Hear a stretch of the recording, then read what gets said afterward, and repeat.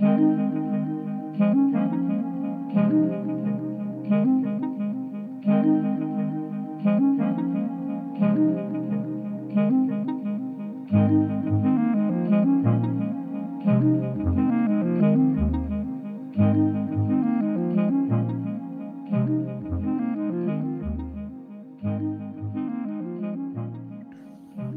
everyone to Real Clinicians, Real Chats, where we delve into the reality of clinical challenges and also completely stuff up people who help our podcasts' names.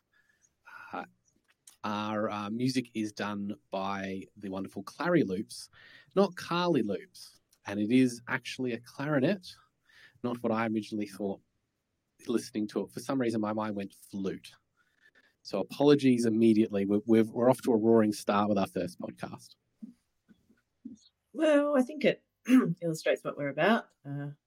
Maybe some messiness.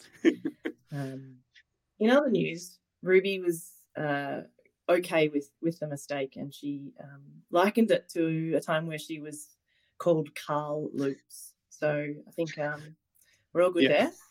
We haven't made. I didn't make the two mistakes. I thought you. Well, this is great. But stuffed up a name. Didn't also misgender. So it is beautiful music, though. Absolutely, that was never in question. So I'm Alex Murray. I'm a podiatrist and strength and conditioning coach based in Canberra. And I'm Kit Wisdom, a physiotherapist out of Melbourne. Perfect. And now you can follow us on social media if you like what we're talking about. I'm the Rehab Podiatrist, Instagram, Twitter, Facebook, TikTok, unfortunately. Where can people find you, Kit? I am Wiseways Kit on Instagram, wisephysiotherapy.com.au. Wise Physiotherapy on Facebook, and I am not on TikTok. Yes. If you like what we're talking about, you want to hear more, you want to get involved with us, we are both mentors, we are both professional development content creators for both courses and also for individual clinics. So you can get in contact with us through our social media, through our email address, Real Clinicians, Real Chats. That's where you can find us and get in contact. Really what we're here to talk about today, a topic that's really important to us and why we thought it should be our first one we tackle is the Therapeutic Alliance. But before we dive in, what we want to do is reflect on our first chat. Well, really, what we want to do in all of our podcasts is have a reflection of some sort, and we decided to talk about today what came up for us after our first chat. Kit, do you want to share your thoughts? Oh, sure. Just jump right in. I had a couple of reflections. Personally, it's evidence that I actually got through the conversation and the podcast without perishing, which was, really important to me, that experience to prove that I can do something that I'm afraid of. So my reflection is both yay for me and yay for Alex for supporting me through that process. And my other reflection was more around some of the feedback I got from people that I work with or who listened in and who were really appreciative of, I know it's the start, but having conversations as a way of learning, because I think what I've heard from them is once we've started having some conversations, they've really embraced the space and the safety to not be judged and be able to, explore what they think, and that space then becomes really important to them, and how us being able to do this on a podcast is actually kind of a really supporting their process as well, because they can sometimes feel like there might be some places in our healthcare world where it's too risky for them to engage in conversation. So I think, it was really lovely to hear people's feedback around feeling like this was going to be supportive and kind of as well. They felt like they were part of the conversation already, even though it's only number one. not getting ahead of ourselves, but Yeah. seeing that, not that we were correct, but we saw a need, and that as people sort of already achieving what we wanted to achieve in this sort of space. That's nice. Yeah, it was really lovely to hear, and I think again, it feels like we're helping people in what they are saying they need as well. So it's not just what we think, but getting that sort of feedback from both patients and clinicians, I thought was quite cool. Because we are. I think if there's something that, and I think we're going to talk a bit about it today, is we're not always getting things right. And part of what we want to do with our reflections is take time to go over things and think about them and learn, not just taking things on the face value, but then go back and go, what went well, what didn't go well, what's actually happening. Yeah, let's have that thought process or a conversation. Yeah. What about you, Alex? What's your reflection from last time? So I think the thing that stood out to me most was, and we're going to have some overused words in this podcast, 100%. One of them is going to be journey. A journey. Thinking about what we talked about, and that sort of process of sharing both of our journeys, from where we started and where we first graduated all the way through to where we are now. It not only highlighted my own journey, I'm already hating that word, but my own sort of how I changed and how I developed, how it wasn't overnight. Just thinking back, and what came up is I always think of the point where, if you think you're not growing, go look at your clinical notes from like a year ago and you'll be like, what was I thinking? That process of growth is often invisible to us on a day-to-day basis. And so we need to build in some points that actually help us sort of ground ourselves. But the other point is hearing your journey. It's so easy to look at other people and go, wow, look at where they're at, and I'm crap, or man, it's, I've got to learn all these things and I've got to be there and I've got to catch up to a certain degree, or although I'm not anywhere near as good a professional because I'm not where that person is. And so hearing where you are, because so many people, when we think about interviews and podcasts where we have experts on, we hear about their achievements, which is not a knock against it. We hear about all the great things that they've done, and it's sort of, you can look at them and go, wow, like that person is just an absolute genius that is perfect. And we're not getting that chance to hear of, actually, I did spend, a whole bunch of time, practicing this or doing this. And it was a process of growing and developing. And that's what comes up in our conversation where, I'll mention something, we'll be talking about something, and be like, that's where I was and this is where I am now. I think it's emphasizing that process of, or it is a process of development, that we aren't going to get from one place to another really quickly. We should be careful of looking at other people, even though I still 100% do it. Look at someone and be like, wow, I got to work harder. Got to be where they're at. Got to know everything that they know. But when we're only seeing the best of them. So that's sort of what showed up for me, and I guess it's sort of a cautionary point. And I guess why we want to share more of our journey. That's the word again. To kind of show people that it's not just we're great. Listen to us. We got it right the first time. But I think it speaks to this point around reflection, is the way that we can stop and see where we've come from is by intentionally slowing down, looking back in a way that looks for both, what I'm doing well and where did I make some mistakes, or where can I go better? I think this, we're speaking to the actual theme that I think we need more of, or more time for, or value more, is this ability to reflect. So I think it's a lovely point. I don't think reflections as well actually contribute to professional development. I think you actually have to, in the podiatry one, you actually have to do a physical audit.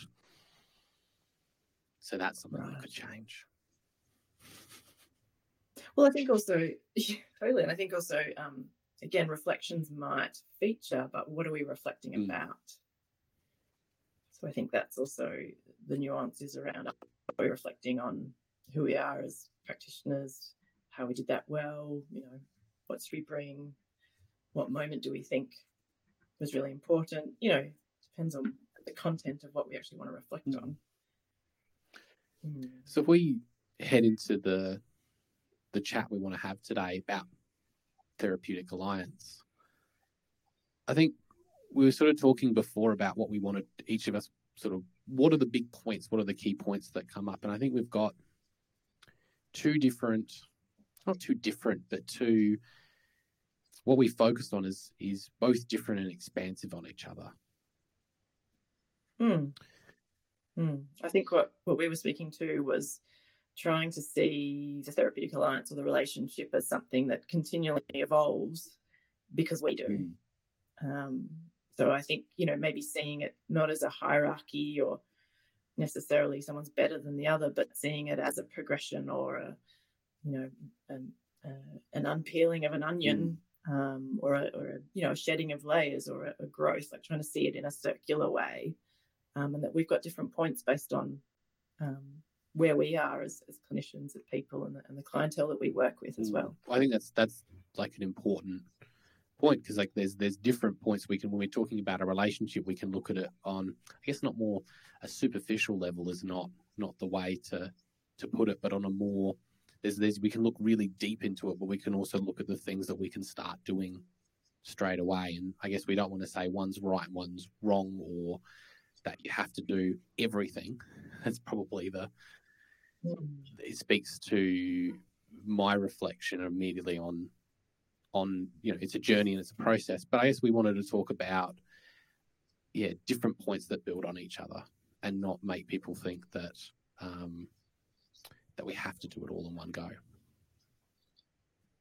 Well, and I think we were chatting a bit before we started around how we would frame this, and I think potentially orienting ourselves to how we've been mostly taught at uni has come out of a paternal lens, and it's been the word professional has been used, and we have learned how to be a professional, but potentially the way we've kind of taken that on has created a disconnection from the patient. So I think what we were talking about was this developing a therapeutic alliance and how the relationship is so important. Perhaps we need to really look at how our relationships, how we've been taught, and then how we might have to actually kind of start to perhaps look at how we can shift and evolve or shed some of the layers, to use the onion metaphor. Well, we can.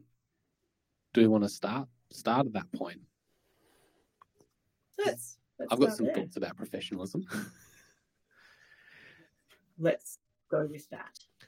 Well, I think about like the way that I was taught, the way that I approach a lot of things, like taking on new roles, is taking on, especially when I'm not feeling as confident, is taking on this idea of what I think that person should be and that person should do, and how they present themselves. So we think about people in healthcare, the doctor, the allied health professional, like whoever you are, they're supposed to be in our sort of zeitgeist, the correct word, or our sort of societal understanding, is they're moral, upstanding members of society, that they're incredibly knowledgeable.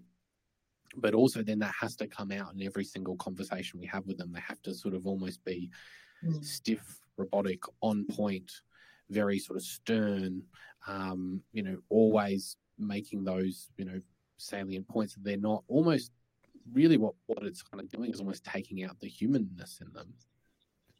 And potentially why we're sort of so, it's so grieving that they make a mistake. It's like, well, this person's supposed to be the pinnacle. Yeah, and it's interesting because I've definitely had some patients recently that have really not gelled with, or really just not had any sort of relationship. Or one patient said, I just couldn't deal with them, to when they were dealing with medical specialists who they felt were very much like this. They had this very sort of rigid persona and getting through things, whereas they much more had a much more useful relationship with the registrars that were working under them, because they were just more similar in age and similar in the way that they had conversations. Well, I think it's interesting because if we, the word paternal, means parent-child. So I think if part of the way we examine this or kind of understand it is that perhaps the way they've been taught is to have, like an expert to the patient, but also like a parent-child sort of a relationship, it's going to be hard for the patient or the client to really, step into their voice or, soften. Is it then the patient's job to soften the rigidity of the paternal health professional? If they're sort of looking for the cues of the health professional to kind of guide the relationship. So I can also kind of understand why people kind of, go along with it up to a point because they understand that's the way. But is it really an enjoyable experience? Like your patient said, I really didn't really want to do it. Are they getting that connective warmth, or are they getting that collaboration? If perhaps the power dynamic or the dynamic between the two in the room is implied differential, and it's a disconnected differential. I think the word that stands out to me most there is power dynamic.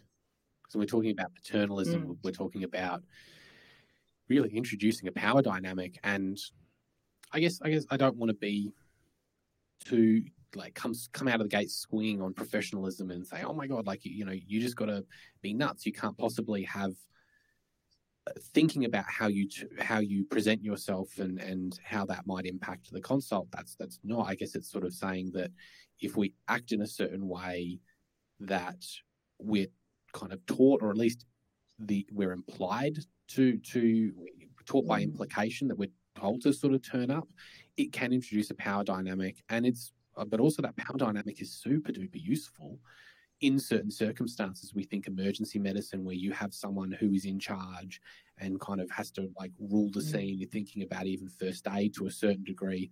But in a lot of cases where our consults is in a space where, it's useful for us to direct the consult and to be able to say, and it makes it a lot easier if we establish a power dynamic of I'm the professional, you're the patient, I give you care, you receive it. But it also just doesn't, how do you feel, I guess I think about if I was talking to someone who was my boss, who was my manager, and we didn't really understand each other, they weren't really that casual with me, I would be talking and giving them information very differently than if I had someone that I felt like we could chat, I could make mistakes, I could say or be a bit more open with my thoughts, and might have to be like, oh, but maybe that's not what I mean. Maybe, actually, am I explaining this right? Like, we can have that sort of messiness. We might actually find out a whole lot more. I guess that's where I think about.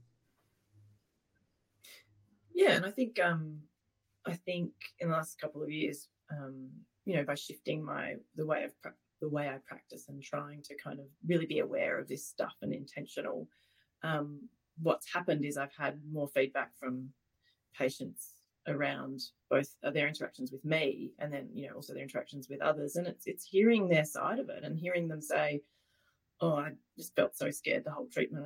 The whole consult, and I didn't really want to ask any questions of the professional, or I didn't really understand what they said, but, there wasn't much time and just got to take it as it comes. Like just hearing their side of the story around their interactions with other health professionals, it gives us a whole, level of understanding, and to be able to listen and not get defensive is another skill. But to kind of try and hear them in a way that we can, reflect on our experiences and how we could maybe be aware of that or use it as a learning process. To kind of understand also the bigger context. It's not just us. It's the whole. This is how healthcare has been developed. So I think it's such a valuable way of getting a better understanding of how we can move forward, because we do want to improve healthcare. We do want to improve our relationships, and we want people to move them towards their meaningful goals. So I think this is all part of doing that, and that's what we're all committed to. It's interesting because I can't help but think about, everyone harkens back to the good old days of medicine and doctors and that sort of stuff. And I think there's a kernel of truth there, because when you think about the and to a certain degree, it still happens in regional centres to a certain degree, but the local health professional, the local doctor or the GP was part of the community, that people didn't know him as Dr. Blogs. They knew him as Bob. And Bob, and everyone sort of, you had a relationship. Everyone sort of knew each other, and there was a level of trust built in there because they were part of the community. They were part of. They knew a lot more behind everyone. So when someone turned up with a infection or something else, there was already a lot of information available to them about who they were, their job, the things that are going on in their life, things that might contribute. And then you could have those discussions around all of that. And all of a sudden as well, you had a heap of more information to make your clinical judgment on. And moving into a space, and I guess it's not sort of saying that we should harken back to that, but it's sort of taking that point of, well, there's that nugget, that there was a relation, that was what made that really,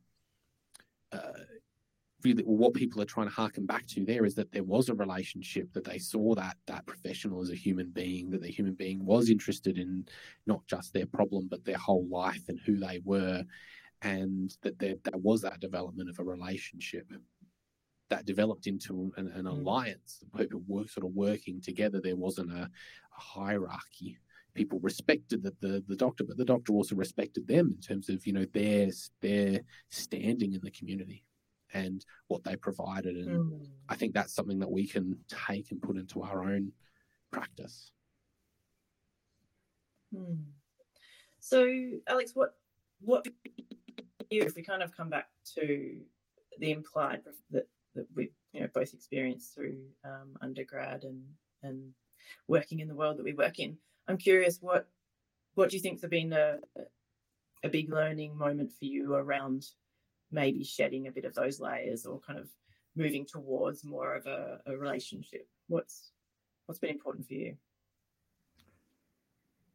I think what's probably been the biggest learning sort of situation is thinking about the consults that really went well for me, thinking about why I gelled with that person.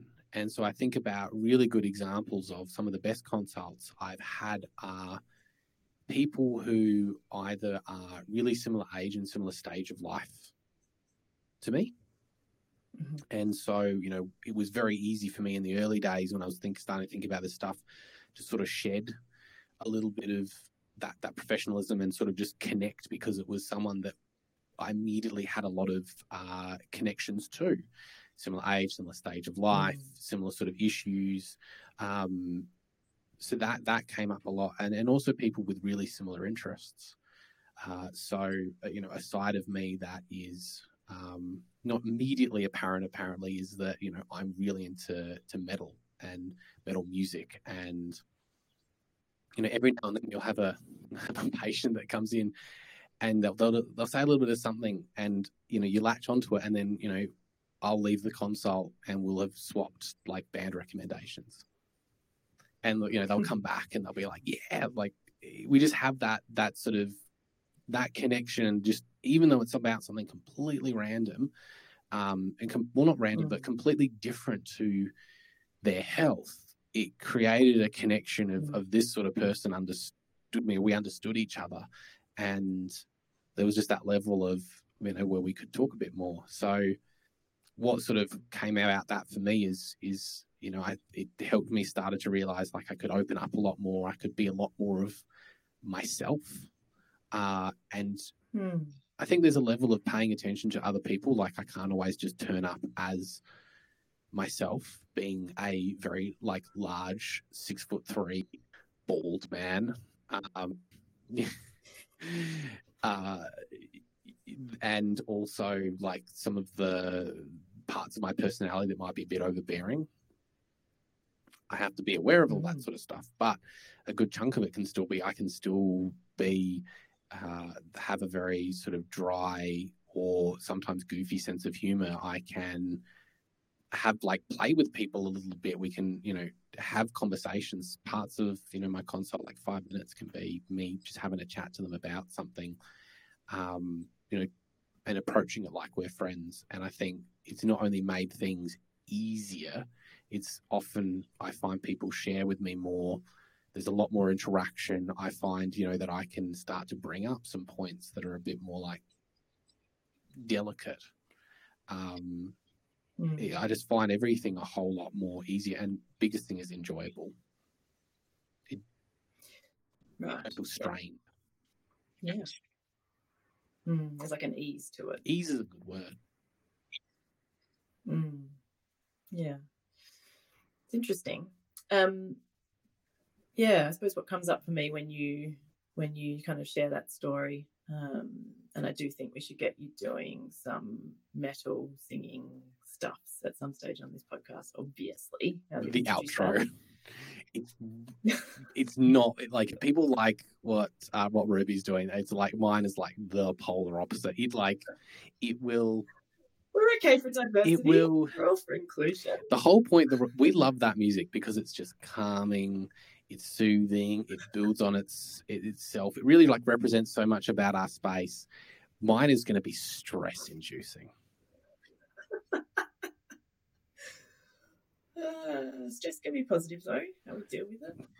Maybe like in like episode 10, we could do a Alex segment.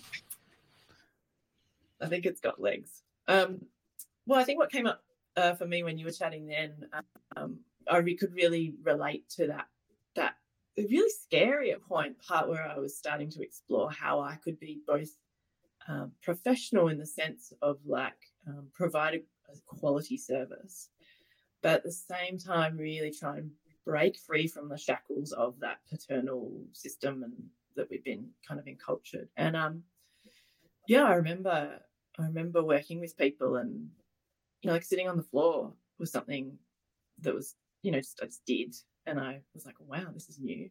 Or like cracking a joke, or I start using a whiteboard. I was a bit nervous to do that first because I'm like, oh, it's not how we normally do notes. But part of my practice is I have a whiteboard and we both take photos of the whiteboard, so they've got their notes. Like notes became a bit more transparent in the way that I work.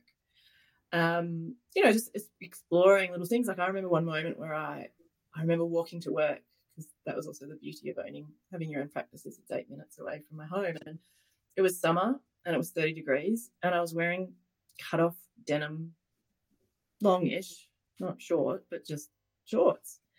And I paused and was like, oh my God, I'm wearing denim shorts to work. Like this can't be professional, because, the way that I've been drilled professional is you look professional.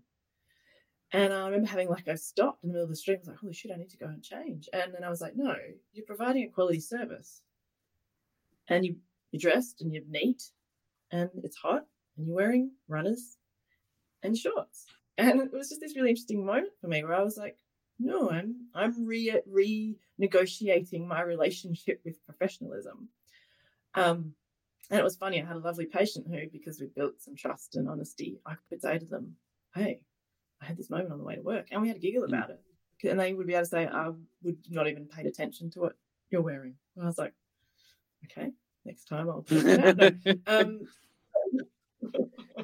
But it was really interesting when you were talking about that, how I was thinking back to what those little pivotal moments where I was really kind of exploring my own little relationship with former me, and how, again, they might seem small on the surface, but to me it really felt like I was stepping outside and exploring and playing, and how that felt really kind of nourishing in a way.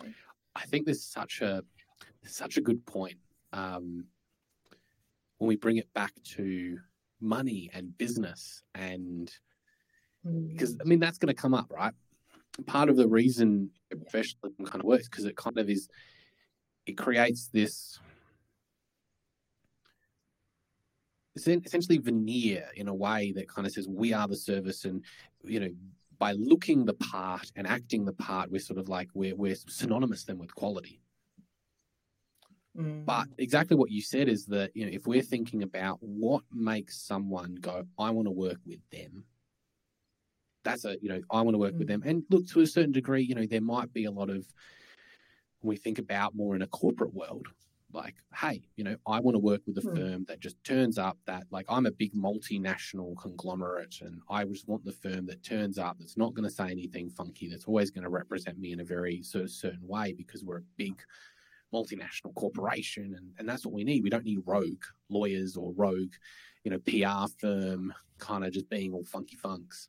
But when we think about on an individual level who we're working with, what makes people want to go, I want to work with that person, and I felt like I got something out of that consult, is having a point where they can feel safe, they can feel like they can open up, they can talk with us, they get out of it what they want, that they can have a relationship with someone, that there's the other thing you said was trust and honesty. They can have this sort of point where they can say things. Like I noticed when I had started having more open conversations and was focusing more on building a relationship with people, they would sort of talk, they would think less and more about what they're saying. Like they would be a lot more open about their thoughts and being like, is this making sense? Like, and we could create a point of then saying, it is making sense, and like, thank you for sharing. And we just got so much more out of the consult. So I think that's what really stood out. What you said there is quality, because if we focus on what is quality, what are people wanting to get out of us, our service, what are people willing to pay for, I think it's going to be vastly different to, I would like a man or a woman in a lab coat, and that's going to spend 12 minutes with me, asking me very detailed questions, and not really going to listen to what I want. The focus is going to be on what they want to get out of it, and then prescribing something. No? Yeah, and we coming back to trust and honesty, and we've talked a little bit about this already. But how we build those qualities into a relationship. Is really in those moments where we are, say they share something that's a bit more open, and we know, we can sense that it's something that's a bit more open by them and they're a bit unsure, how we meet those moments and how we give it space and time, and our curiosity and reassurance, and thanking them for sharing. It's how we meet those moments where we can sense that this is slightly different to how we've related in the past. And I think that's really, really valuable, and having some kind of softness and tension around as we practice as well. Because if it's new for them as well, it's going to be important or tricky, or it's going to be different as well. They're going to notice it. And I think from the feedback that I've got from working with people in the last couple of years, and especially really inquiring into the patient side and what they need from us, is that really deep listening that's non-judgmental. And it's non-judgmental in not just what we say, it's how our bodies are, it's how we respond. It's going to be confusing for them if they share something vulnerable and we go, that makes sense, but our whole body is rigid and kind of rejecting what they say. So I think there's layers to this as well around listening and curiosity, and how it can be both in our verbals but also in our body and our non-verbals, and how quickly we move around the room, or silences, or these sorts of spaces where, again, we're trying to give a different quality of an experience for the patient, and to be able to kind of show, not tell, if that makes sense. Well, hugely. Like it's saying one thing, but we've always had those conversations with people where they say one thing and they very clearly mean something different. They're like, yeah, and you're sort of like, you don't get this, or like, and that's not just in consults, that's just like in life. You can sort of just be like that like that person is, I guess it speaks to like almost confusion for the person. Like, what do they believe? I mean, there's a point there as well talking about, I use this word with some trepidation, healing, because it can be so easily misunderstood or appropriated for other things. But I think there's something, especially when it comes to certain people and certain conditions, something very healing about being able to go to a professional and have them listen, validate, and actually like engage on some topics or some discussions or some parts of their experience that can often be just ignored. Like the biggest one that comes up that comes up for me probably more often than not is around the space, especially dealing with women, around space around weight, around spaces around the invalidation of some of their symptoms or the lack of receiving healthcare for some of their things. And I'm by no means an expert in this area, but I've definitely seen, like I saw someone the other day, who brought up the weight and said, "Oh yeah, no, obviously I need to lose some weight as well. I know that's part of it." And we just had that, and I said, "Look, do you mind if we talk about that?" I'm going to be very honest and say, like, that's not something I'm going to recommend to you. It's not something that's going to come up at our consult. Here's my thoughts. I practice using a healthy at every size approach. How does that feel for me to say that, or how can I check in after I've said that? And yeah, I think it's really, to speak to your point, if I sort of did that as sort of I just got to tick this box. Oh, here we go. Oh yeah, I use a healthy at every size approach. Yeah, we're not going to recommend weight loss. Yeah, cool. It's very different to then having that space where we sort of go, can I say this? I'm just going to put this here. How does that make you feel? Creating a space where that feels really genuine, because I mean it genuinely. I'm not saying other people don't mean it genuinely, but like there's that focus right there on speaking to what you're talking about. Well, and you're demonstrating a willingness to meet the other. There's an intentional, I want to check in, it's consent. It's how does this land? I want to learn about how my words are impacting you, because then I'm going to learn back from that. It really speaks to the collaboration where there's always, both people in the room are both a teacher and a learner. And I think that's the beauty, again, of the relationships we're trying to foster, is that we can both learn and teach.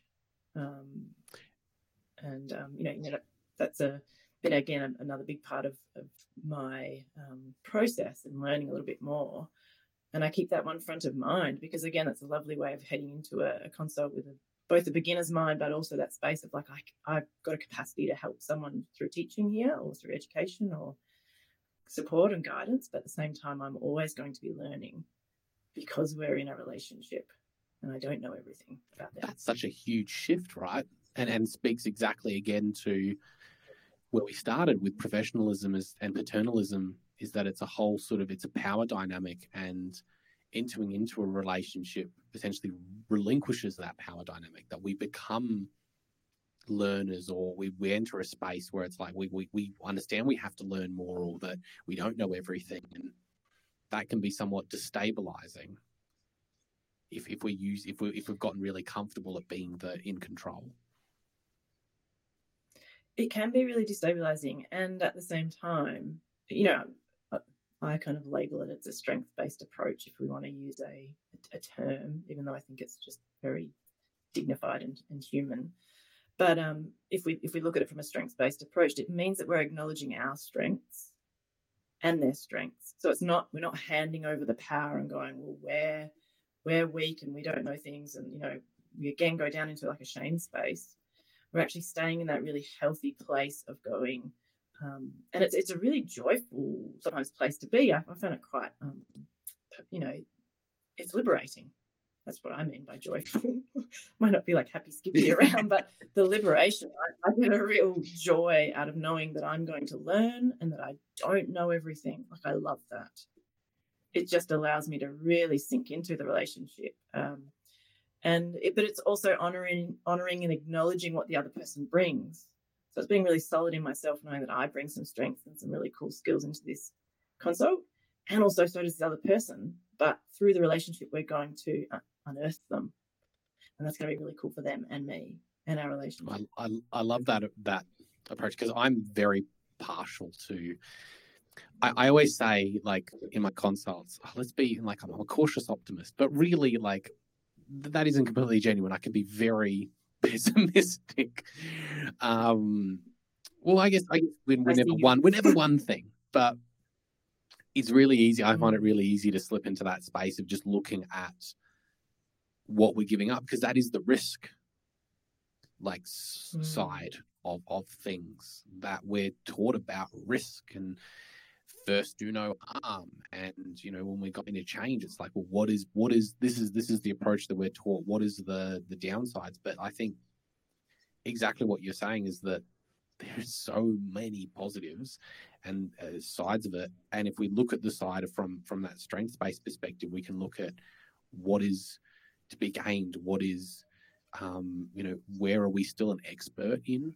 How can we emphasize those things? And then how does when someone else brings something along, how that can enhance that? Yeah, and I love the layering beauty around this stuff, because when you start learning about the other person's strengths, that's what you utilize to do an exercise program, or that's what you utilize to knowing how they learn, or how to create a sustainable management plan, or just an approach. Is you're learning about what this person inherently does well, or who they are. And it's those human characteristics that are both connecting them to us in a meaningful way. And I hate the word leveraging, but and I don't even like using, because it's such a utility-based thing, but we are honoring, I think that's a nice word, and making sure that they feature in our approach or in our plan or whatever we're going to do. So it means the human is represented the whole way through, and it's intentional. So if we were to sort of check in at this point of the podcast and sort of go, we've talked about so many different things.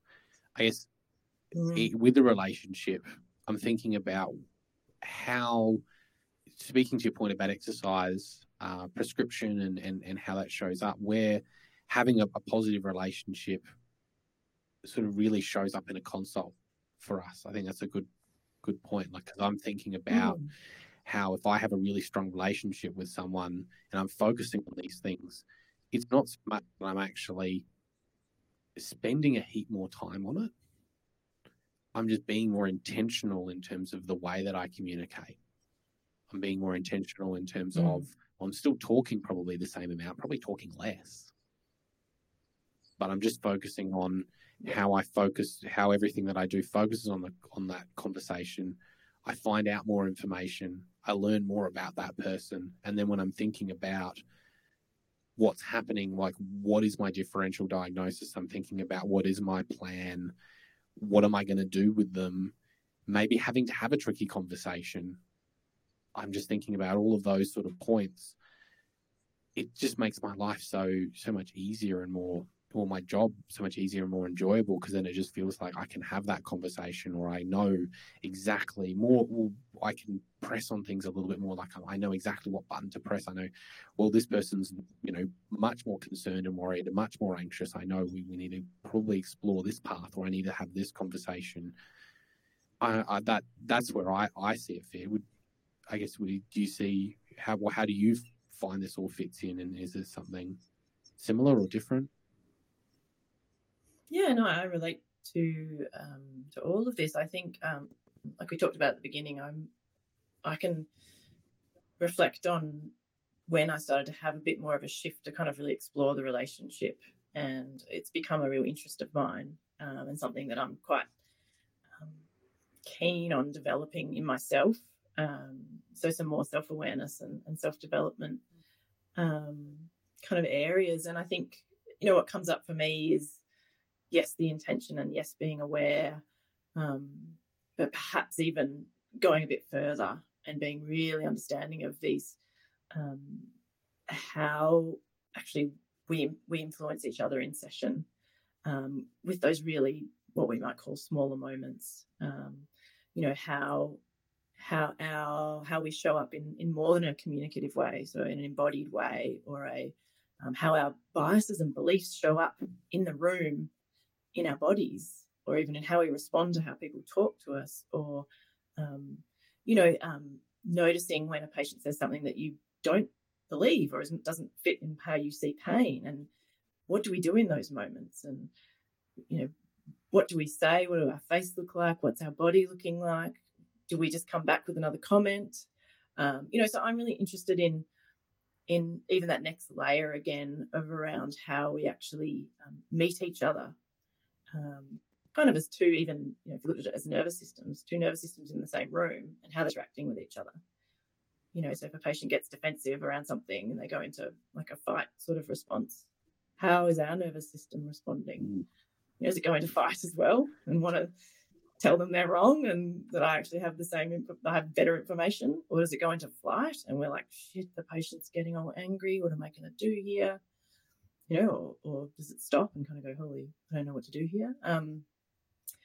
Or can we reflect on what is going on for us and find a way to settle and ground and come back into our center before stepping into our next moment? I'm really interested in those sorts of moments, which can happen 100 times in a consult. So I get that it's a bit different, but I'm curious around how that fits into your use of healing or social connection or relationships as a place to repair or approach things differently.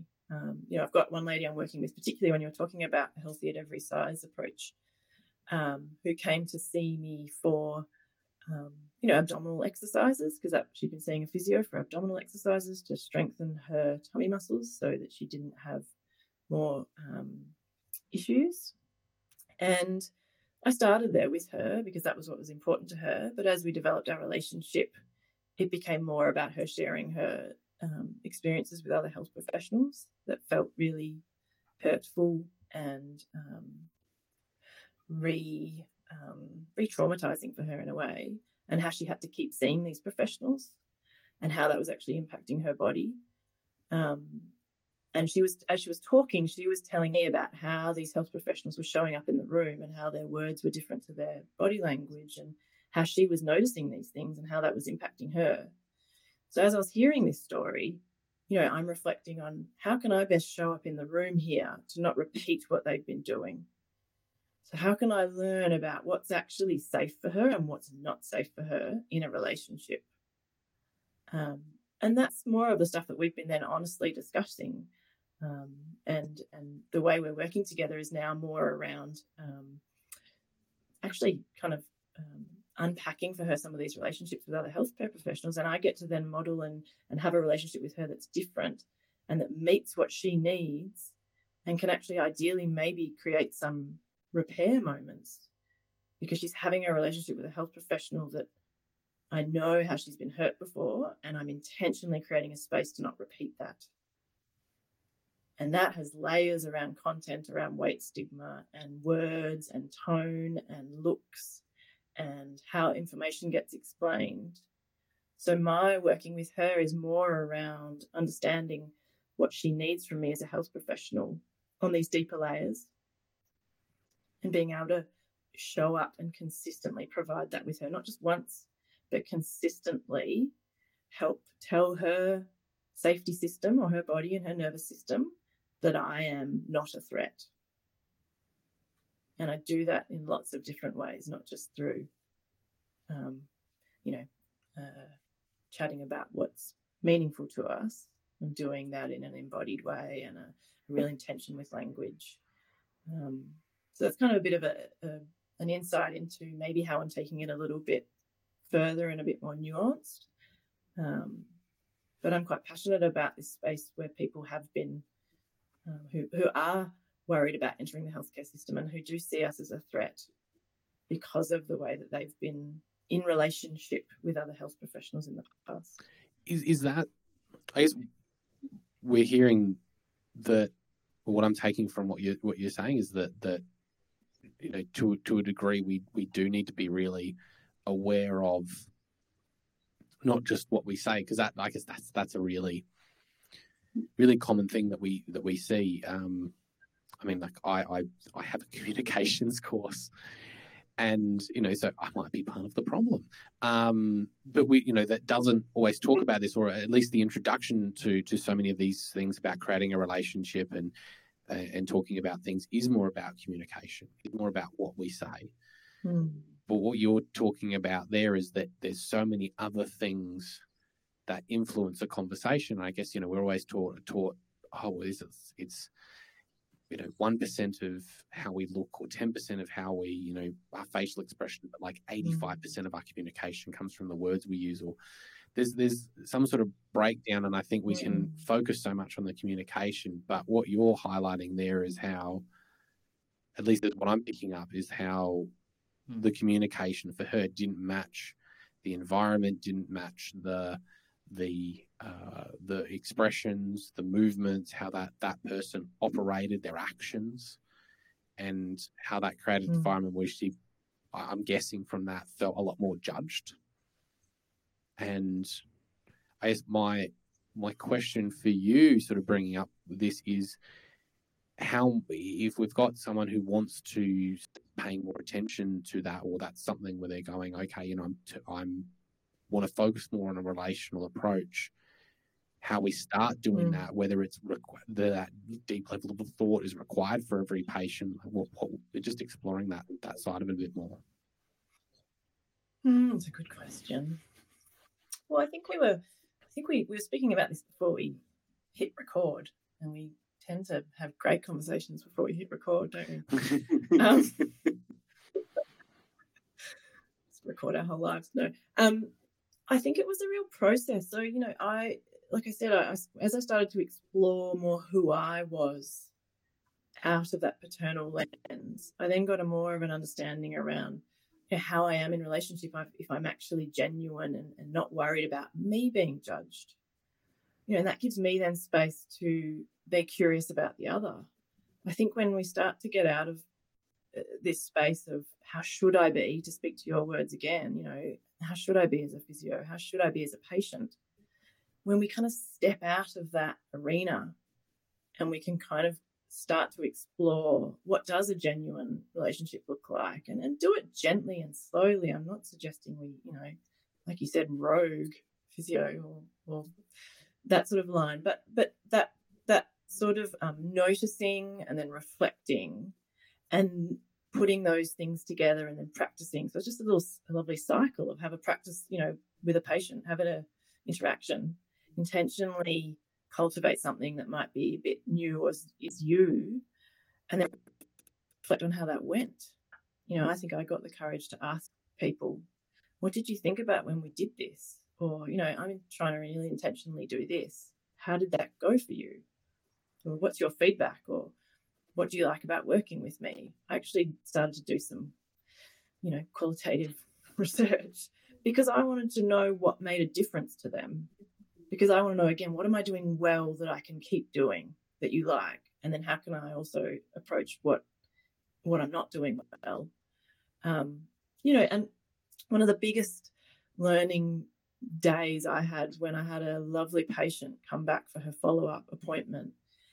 And we sat down and she said, I need to be really honest with you. And she went on to explain how I did not meet any of her needs, and how even though she felt that I was listening to her, what I then gave as the plan, or the direction that I went, was too far ahead, and it wasn't meeting what she needed in that day in that room. And so she felt like I was not listening really deeply. And she needed to come back and say to me, I don't think we can work together. I don't think this is going to work. And, you know, half an hour, it was really hard. I felt both embarrassed and I I wanted to make it better. That fixer in me, oh my gosh, the fixer was so strong. I wanted to fix her in that moment because she was presenting with me another problem or another, issue. And it was, it was really hard, and it was a really pivotal moment for me because I was having this patient be really honest and deliver it in the most, kind way, and but just a realistic way. And to be able for that patient to say, I'm not going to continue along this line because I don't think it's what I need right now. And, she wanted to pay, and that part of me again that I've had to explore and figure out. So the fixer wanting to fix, and I had that pleaser in me wanting to go, you don't have to pay for this, because I felt so awful around not actually doing a quality job. But that person has taught me so much, because in that moment I could reflect. I had some beautiful, beautiful feedback that was really specific and intentional, and the way it was delivered actually taught me how to deliver hard feedback, and so that for me was a really important moment for going, oh my gosh, I want to learn more about this, because I want to do better by these people. And I thought I did a really good consult. I thought I nailed it.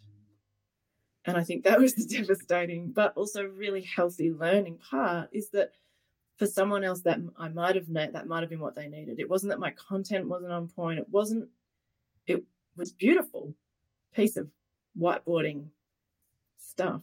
But for that person, I ignored or didn't catch on to what they actually really needed in that moment. So for me, it comes from a real curiosity and a real interest. And that, I added to her hurt in a way. I added to her what she'd come hoping for, not just relief from pain, but support. I hadn't supported her in the way that she needed. And so I wanted to be better at that. Did I answer your question? I can't remember what my question was. It was something about if you want to do more about a relational approach. That's very good. No, I do kind of remember, but it was, I guess, where I wanted to go sort of next is exploring, because so much of it was about, how much attention do you pay to all these sort of things, and we're talking about something that can be quite advanced, further along our journey. That word. When we think about it, what I'm drawing out of that is that there's so many other parts of our communication that we aren't always paying attention to, that is communicating something to our patients, which might be changing the meaning, like the amount of time. Like, I guess we can just think about our relationships, right, with our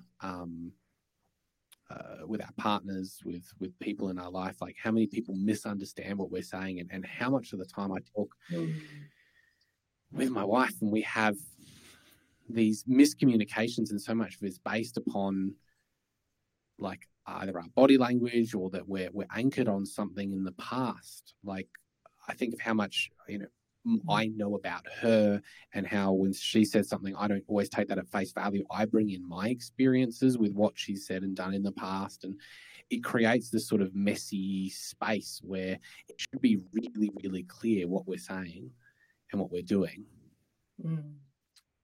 But it's really messy. Like a classic example, to go relationship, and then we'll bring it back to the clinic, was that she was talking about doing something nice for a friend who's had a tragedy in her life, or it was an anniversary of a particularly tragic moment in her life, and we wanted to do something nice, and she was like, maybe a meal, maybe something. It turns out what she really just wanted was go and get some nice olives, because she likes olives, and we'll get some bread or something. But I just remember being anchored on that meal, because she'd show me like this place that did like pre-made meals. So I ended up going out and not only getting olives, but meal, and this whole sort of thing, because that's what I understood, because we hadn't had that discussion about what are we really understanding, what are we really doing. We left it sort of vague.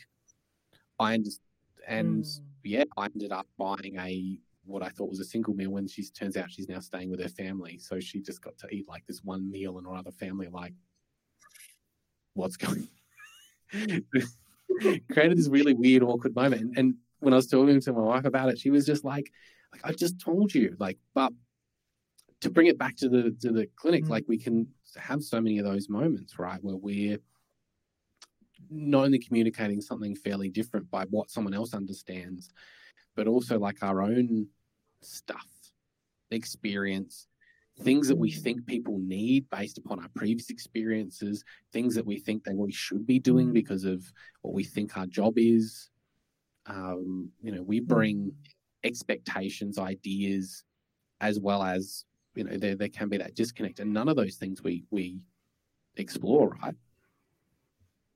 Yeah, there's lots of shoulds, and I think that takes us out of the now. It takes us, projects us into another place where there are expectations and assumptions, and potentially as well, with the relationship set up historically the way it is with the expert, it's seen as weakness potentially to check in with the patient and go, hey, well, how did that land with you? Or what are you thinking? Like that sort of inquiry is, to me, has not been seen as perhaps valuable. Obviously, it's getting more airtime now in our world, but to go back to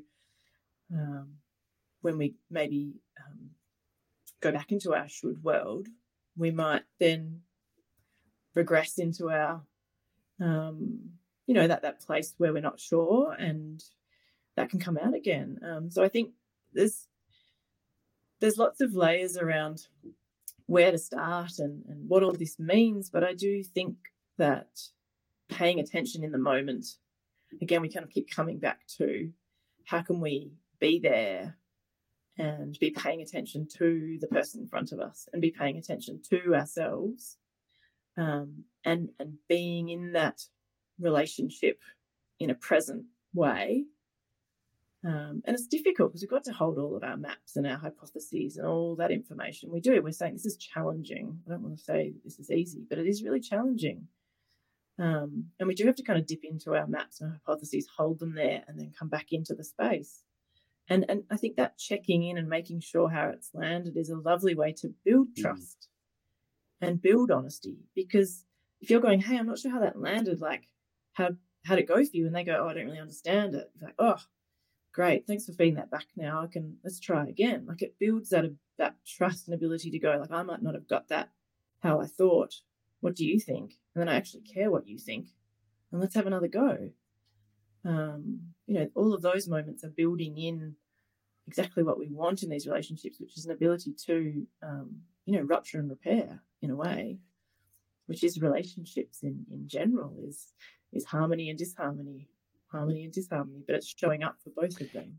Is, I guess, to sort of start bringing it around to how, or bring it back to some points of so people can take away and apply this a bit more, maybe neatly. I mean, the whole point of this is it's messy. I think of, and the way sometimes I teach this or introduce this to people that maybe are just starting out on this journey or maybe not as open to it, is the idea of coaching. So much of what I think about in some of my roles, specifically in my role, as a strength and conditioning coach, when I'm doing that, is about the relationship, really, because I'm trying to help someone get from point A to point B, and ultimately they're doing the work. They're doing the things. I'm there guiding them, but at the end of the day, they're setting the start, the end. They're presenting the context. They're having to share with me what the problems are. I'm having to help guide them through solutions, and it's a guide. It's not I can't say, like, and there are times we say, maybe give this a go, or maybe we're going to try this, and that kind of hides what the real thing is, which is someone's struggling and they're coming to me because they trust what I think, they trust my knowledge, and they're going to share something with me, and then I can help them about that. And some of that might just be, my bench press feels a bit crap. But some of it might be, look, I'm really struggling, like, with my injury, to feel safe using my knee after having this long history of pain. And both of those situations are situations and conversations that I've had where we go. And part of it is having that relationship. And I think about then, that coaching mindset shifts what we do, how we turn up for that person. It's not about, oh, we're fixing their knee now. It's like, how do we create an environment where they can share this information, that we can guide them back? Because ultimately, if they're going to do exercise, they're going to do movement, they're going to go out into some sort of sport, they're the one doing it. Like, we're not the one doing anything. How does that sort of land? Does that make sense to you, or is that maybe too simplistic? No, I love stepping into a coaching. Again, it's an intentional and probably really relatable word and role that makes sense for I suppose people who are hopefully listening. Is that it's a lovely way to kind of again renegotiate or in explicitly kind of go, I'm not fixing you, I'm guiding you, I'm walking alongside. And coach gives that space around support and soundboard and some ideas. And, again, we can kind of think about, what does a coach mean to people? But I love that. I think that's a lovely way of, like stepping out of our shoulds in a way, and giving it a framework and a structure which feels collaborative. And like we spoke about, can you use your expertise, but you're also checking in with the coachee around, are we coaching effectively? Is this working for you? No, I love that. I think that's good. I think something that comes up for me, I think, like when I've hit tricky parts or like things that I'm really not sure about, just generally in life, it was interesting because back when years ago now, I've sort of stepped out of this space, but for I think it was about like 7 years of my life, I was doing kickboxing and Muay Thai. And part of being in that space is, it can be quite an intense space. You're physically hitting other people. So you have to have a lot of trust. And, it's an environment that naturally, that good gyms create where, you get to know people, you trust them, you're about to try and punch them in the face, they need to know there's nothing behind that. But it created this environment as well that, like, when you're having good days, when you're having bad days, like, it shows up and people can see how you react, how you're taking things. Sometimes it's really challenging because it's a competitive environment. It's really competitive. And so, when I was hitting, tricky points, my coach was someone that, that would talk to about things, about challenges, about stuff. And, they weren't an expert. They weren't someone that, they weren't a therapist. They weren't anything. They were sort of just a coach, that someone just knew me and seen me in a bunch of different situations that I trusted. And I sort of said, hey, what do you think about this? You know me, you know what's going on, we have a level of trust that was someone that I felt comfortable going with. And I think about when we think about healthcare and we think about relationships, a therapeutic alliance, I guess that's what I try and hopefully create with people, that a relationship where they can feel comfortable, when I give them my email address and I say, look, if there's anything, that comes up, and I give my email address to all my patients, and I get very few emails for how much I give out, which is a fear of some people will have. But yeah, I give out a lot, and every now and then I do get an email back saying, hey, I'm just hitting this tricky situation. Like, what do you think? Should I come back to you? Should I go somewhere else? What do I do in this situation? And I guess that's kind of where I try and aim for, in a way, which is tricky. It's not easy. We've got a lot of other things that we're supposed to do in a consult, but I guess I hope people sort of feel, when they leave, they feel like that they could do that with me, that they could go, hey, can I ask you a question about something? And I love that. Reminds me of one of my, just word of mouth referring patients. She's great for me, but she's someone who will now go, hey, when have you got spare half an hour? Can we soundboard something? And that might be our consult now, but she'll just say, this is what I think's going on. this is what I reckon I need to do. I just want to check in with you if you think that plan, sounds on point. And I might ask some questions, or if I need to say I need to see you to check out some things, but, add in my expert question curiosity, and then we continue along the plan. But she's the one reaching out, and she's going, hey, this is what I think. And it's not like a Dr. Google, this is what I think. It's based on all of our experiences before and how we've treated her tendon overloads or progressively loaded her, or, it's based around me knowing who she is and also knowing how she learns and how she needs to advocate for herself as a 45-year-old female, and how that's so important for her at where she is in life right now. Is that she feels like she knows what she needs in her health, but from that place where she's asking still the people with knowledge to say, does that make sense? Am I on the right track? Where do I need to tweak this? And I love that, because that ability to have agency and hope in her own pathway and be able to use me as a soundboard, but also, I've got some knowledge, and she would listen to where I'm like, hey, I think we need to tweak this. But I love that that's the relationship we now have. And she refers people onto me saying, this is how she'll work with you, and speaks to the experience as well. How good is that from a business perspective, that you not only have this like great client that's like referring the exact people that want to work with you, but like I guess I bring this up to sort of bring it back to a space of, well, actually, like this is still like a financially viable approach and model. And if anything, like I think about it, always works better in certain, as in a long-term sustainable sense as well, that you have this. It's a sustainability thing. Yeah. Like in the long term, you create this space that not only is good, like great to work in, but you have people come back and say, I want to come back and I want to have a consult with this person where I just sit down and we just have a review and talk about everything in my plan, and that we've created that trust rather than her just Googling it and having a go. Like from a business perspective, amazing, right? You have people coming back.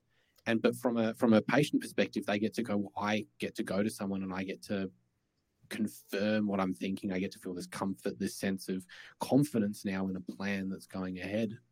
And I think about like the thing to sort of normalize in this sort of point is that, we don't have a lot of coaches in our life. Like when I talk to runners and I said, should we have a running coach? They're like, no, I don't need a running coach. It's just running. I don't need someone to help me in clinical practice. Like I just do my courses and I'm a professional. I know what I'm doing. I have a clinical coach. I have a business coach. I have I have a therapist at times to help with certain things. You've already talked about, I've talked to my kickboxing coach. Like there's something normalized there as well. I think that we don't have, which is that, we don't have all the answers. We shouldn't be expecting to know everything, and that having a relationship with other people to help soundboard things off, to talk about things, to share with, is incredibly helpful. Yeah, and I think I agree with all of that. To add another layer to my story is that she's also got her son to see me, and she's got him to see me from that relationship point of view, because she now understands how important it is for her. He's now seeing me in this space again of not necessarily a pain coach. He has different physical kind of I suppose issues or problems, but she has said, I would like him to see you from this place of having someone that he can go to and be able to say, hey, I need to see Kit this week because I want to check in about this, or I want to talk about this. And it's proactive rather than reactive. And it's creating that non-judgmental safe space again, where he can again create his own agency around his health. So this sort of this generational shift as well, where if the mum's doing this and we're teaching and we're thinking about persistent pain and injury into the next, 40, 50, 60 years, how can we also create this loop around learning and teach our kids around it so that they're better prepared as well? So I love that she's getting her kids involved as well, intentionally, from this kind of relationship-centered, non-judgmental sounding board. She's not an expert, but she can help support and guide and coach. And then for kids to see us as coaches as well. I think that's a powerful shift that we have the capacity to impact right now with the people we see and the families and the communities that come with the patients we see. The thing that comes up for me most during that, from what you're saying, is I'm just thinking about what's probably the most common reflection that I have when I'm talking to someone and they're telling me about their problem. The number one thing that I end up probably reflecting back the most is validating that people are coming in and they're like, I don't really have a problem per se. Like, the problem's not bad, but they're worried about the future. They're trying to come in proactively and they're trying to, they're worried about their overall health, but there's some trepidation about doing that. They're like, well, I don't really have a problem, or I don't have a definable problem that fits into this model of what we think, healthcare should be. And there's kind of this trepidation of and a lot of them will say, am I making this up? Like, I'm not sure. Like, am I making this up? Is it all in my head? I'm like, it's absolutely not. Like, you're coming in with a legitimate concern about your body, that you're worried that it's either there's something now or there's something that's going to happen in the future. And this is something that enough that you are willing to take time out of your day to come and see a professional and pay money. There's always something there. There's always something that we can, talk about, discuss. There's always something that we can be doing, even if that is reassurance, validation that of the concern, reassurance, and a plan for how, what we can do in the future if something was to turn up. Like, these are all interesting, like, valid things, but it's interesting because it's not like it's something that we feel like healthcare should be doing, but it's not what people are understanding. And I think this is going to be part education, part of the process as well, is to kind of also help the people we're seeing understand that we want to be in a relationship-centered approach, and that we are trying to shift how we enter a relationship and how we engage in it. So many people come to us still expecting the expert paternal lens. And I think part of this is, again, it needs to be show, don't tell. Sometimes it might be, hey, this is how I work. But it really, I think, comes into the consistent showing as well. And that's, I think, the hard work, because it's day in, day out, and it's sometimes it's pushing shit uphill a little bit because of the amount of people that still work in the expert patient paternal way. But I think it's taking the time to really value that the change that we're trying to promote is meaningful and takes its time. Sometimes the slowness is actually the sustainability. Keep holding that in mind. I think this is potentially a really nice point to end. Or was there anything else you would add? Or I think the other thing is how would we encapsulate our chat into, like, if someone's listening to this and going, I want to be making these changes, like, how would we be encapsulating when giving people start points? I think the first one is naming that, intentionally stepping into something different is a thing that actually, requires some thought and planning and paying attention. And that's the first thing I would say, is start noticing or paying attention in a different way. That'd be my first point. I'll go to you for the second one. Giving you time to think. You're like, that's my one point. Yes. What's the next one? Thanks, Alex. Your turn. You didn't set that up for me really nicely as well. Like, I sort of gave you a nice intro in terms of like a big loop, and you're like, had time to think, and now you're just like, bang, you speak. I heard your body. I saw your body say dot points for people who want to skip to the end of the podcast and get the answers. Well, I think there is no answer. But I think to speak, I think I completely agree with your point, which is once you start to notice, it becomes easier to do something about it. And once you start to name things, it becomes a lot easier then to recognize it in other situations. And I think beyond that is going to be about making small changes, not big changes. Where we see, like I see it all the time, people talk about pain science didn't work. Or, I tried to pain science this patient and it backfired. And so pain science doesn't work. Like I see that a lot of the time. And so much of it is because everyone's trying to make a big change really quick, both in themselves, but in their patients. Yeah. And I think if we start with something small, like thinking about, and this builds on the noticing, thinking about, so how do what I do influence, how is what I think I'm supposed to do influence how I show up?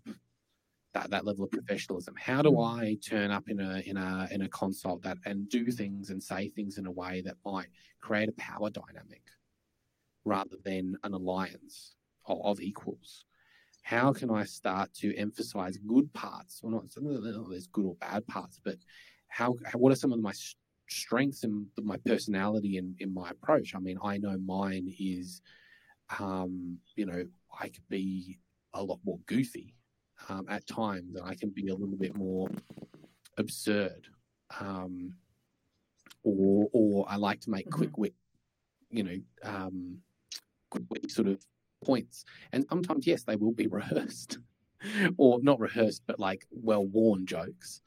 But that's something that I can bring in, like just starting from these sort of smaller points, thinking about, when I say something, what the rest of my body might be doing, like taking one or two things for a period of time, paying attention to them, and then saying, how can we change those slowly? Well, I think, like maybe gathering data is the first step rather than looking to change immediately, because that might have that implied message that you're wrong. Whereas if we can notice and kind of collect data on ourselves or collect data on the relationship, put it in the data frame to use the science part of our brain. Let's do some noticing. I do that with patients all the time. Like, you're going to go away for 2 weeks and do some data collection. And then we're going to use that to understand where our lowest hanging fruit is for success, for change, or for growth. So I think a lot of the time, maybe it's noticing and collecting data, and maybe picking one thing or two things, like you said, around like what happens, and again, collect some more data. To add to your point about data collection, we often think about as being like us collecting the data, but or thinking about reflecting on that and working with that. But, one of them can be exactly like what, you've done, Kit, where you've gotten some great feedback from patients. It might be finding patients that are willing to have that discussion after the session, following up on. It might be, if you're worried about how that's going to affect your clinical practice, it might just be paying attention to people that cancel and having that really difficult conversation of calling them saying, look, I noticed that you cancelled, and we haven't booked. And it might be someone who then hasn't come back for a period of time, because you never know. You might call someone and be like, why haven't you come back? And we have this really deep conversation. They're like, mate, I'm on holiday. I'm on a business trip. Like, I'm your farm. Like, but there might be some point in there. And that's not to say that that's easy. I mean, I know the Level Up initiative sort of did some stuff on this where they were talking about, having those really tricky conversations. That's something, those are all learning sort of points. Definitely. Well, and also, like we've talked about, engaging in spaces with mentors or coaches where we can then explore this data that we've collected in a curious, non-judgmental way, to learn about ourselves, because we don't learn about ourselves by staying in our own echo chamber. And that's I think the something that can trip us up a little bit. I'll just think about it a lot. That'll help. I love that people think, but that's what we want. But there needs to be a point where we explore our thoughts and get other views and maybe understand where we could think about it differently or approach it differently. Classic, my partner, before we started doing therapy together as well, but he used to think he reflected a lot. And what he found out through therapy was that he thought a lot in his head, and he wasn't actually really reflecting much. He was kind of just looping his thoughts and arriving at his same place. So what's been really healthy and helpful for him as a person, it's helped our relationship and our family, and his work relationship has been around exploring his thinking and seeing other points of view and becoming, getting into conversation, bringing his data and seeing how it matches up with other people's data. And that's really been helpful to expand his worldview and to understand himself a bit more. That's such a powerful thing. Is I think that's the encapsulation, is matching our data with other people's data, and where we're seeing that disconnect then can be a point of discovery. And so much of what we're talking about isn't so much completely changing what we're doing. It's just giving a different perspective on what a therapeutic alliance or a therapeutic relationship is. And we take that different perspective, it just subtly and slightly, but quite powerfully impacts what we do. Exactly, or the attention that we bring to the same things that we do, but ultimately completely changes the outcome. Yes, there you go. There's your dot point. and the time to end. Thank you everyone for joining us. We've been Real Clinicians, Real Chats. If you want to follow us, you can follow us on social media. So that's we've got our social media for the podcast, Real Clinicians, Real Chats, on Facebook and Instagram. You can email us as well, realcliniciansrealchats@gmail.com. If you want to follow me, I'm on social media, The Rehab Podiatrist, Facebook, Instagram, Twitter, TikTok. You can visit my website, therehabpodiatrist.com. Where do people find you? I am Wise Ways Kit on Instagram, Wise Physiotherapy on Facebook, and probably visit my website, www.wisephysiotherapy.com.au, to read a bit more about my approach. We'd love to hear your thoughts as well. Part of what we want to do is create a community and a space where we have these conversations. So if there are things that stand out, there are things that you like, let us know. Send us an email, jump on our social media. If you liked anything that you've heard and want to engage with us as well as mentors, coaches, professional development, content creators, you can also get in contact as well through our website or through our social media. Can I ask one more question, Yeah. Alex? What happened with the dishwasher, the Swedish dishwasher? Last time we heard, it was called on thin ice, and it was query whether it was going to stay. It has to stay because we've spent too much money on it. But as I've already told someone else, it has an extra dry function, and nothing is extra dry. And I am incredibly disappointed. Okay, so that relationship is still on somewhat thin ice. My wife and I, we have spent a long time reflecting about our purchase, and while we are not completely satisfied with what we have purchased, we've reflected and understood that it was the only thing that we could do at the time, given the fact that we had a gigantic hole in our kitchen and detest actually hand washing dishes. So that makes sense. You make sense. All right. Thank you for answering my question. I've been wondering. No problem. And thanks to everyone for if they've stuck around this long for listening. We'll be back soon. Bye-bye.